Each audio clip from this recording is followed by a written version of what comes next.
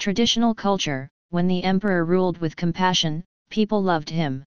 November 15, 2005. Translated by Qing Yan from Tang Dynasty History Book Zhenguan Zhenjiao. In year 1 of the Zhenguan era, Emperor Tang Taizong told his imperial chief of staff, "The women in the imperial palace are miserable."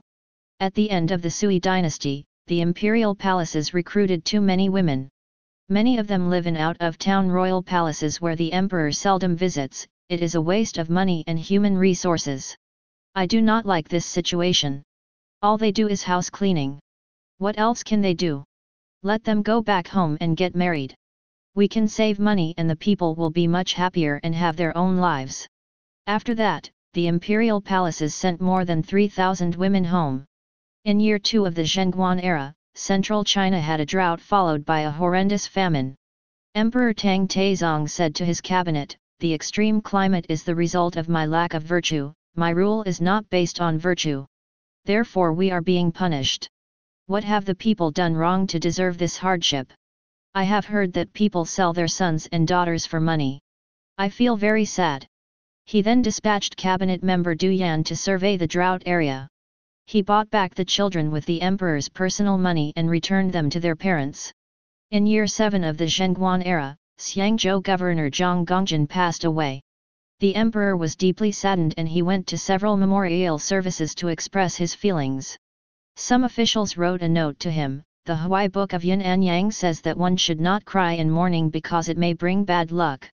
Emperor Taizong answered, "My relationship with my ministers is like father and son. I feel sad from my heart. How could I not cry?" After that, the emperor started to cry again. In year 19 of the Zhenguan era, Emperor Taizong personally commanded the army to conquer Korea. While resting at Dingzhou, some soldiers stopped by. Emperor Taizong met with the soldiers at the north gate. One of the soldiers was sick and could not follow the troops. Emperor Taizong invited him to his own bedside and asked him where he was hurting. The emperor also asked the doctors in Dingzhou to treat the sick soldier. Because of the emperor's compassion, all his generals and soldiers were willing to follow him in battle. On their return trip, Taizong ordered the troops to honor the bones of the dead soldiers in a ceremony, in which they offered to sacrifice cows, sheep, and hogs. The emperor came to the ceremony and cried. All the military personnel were moved to tears. After the ceremony, the parents of the lost soldiers said, "The emperor cried at our son's funeral. Now he can rest in peace."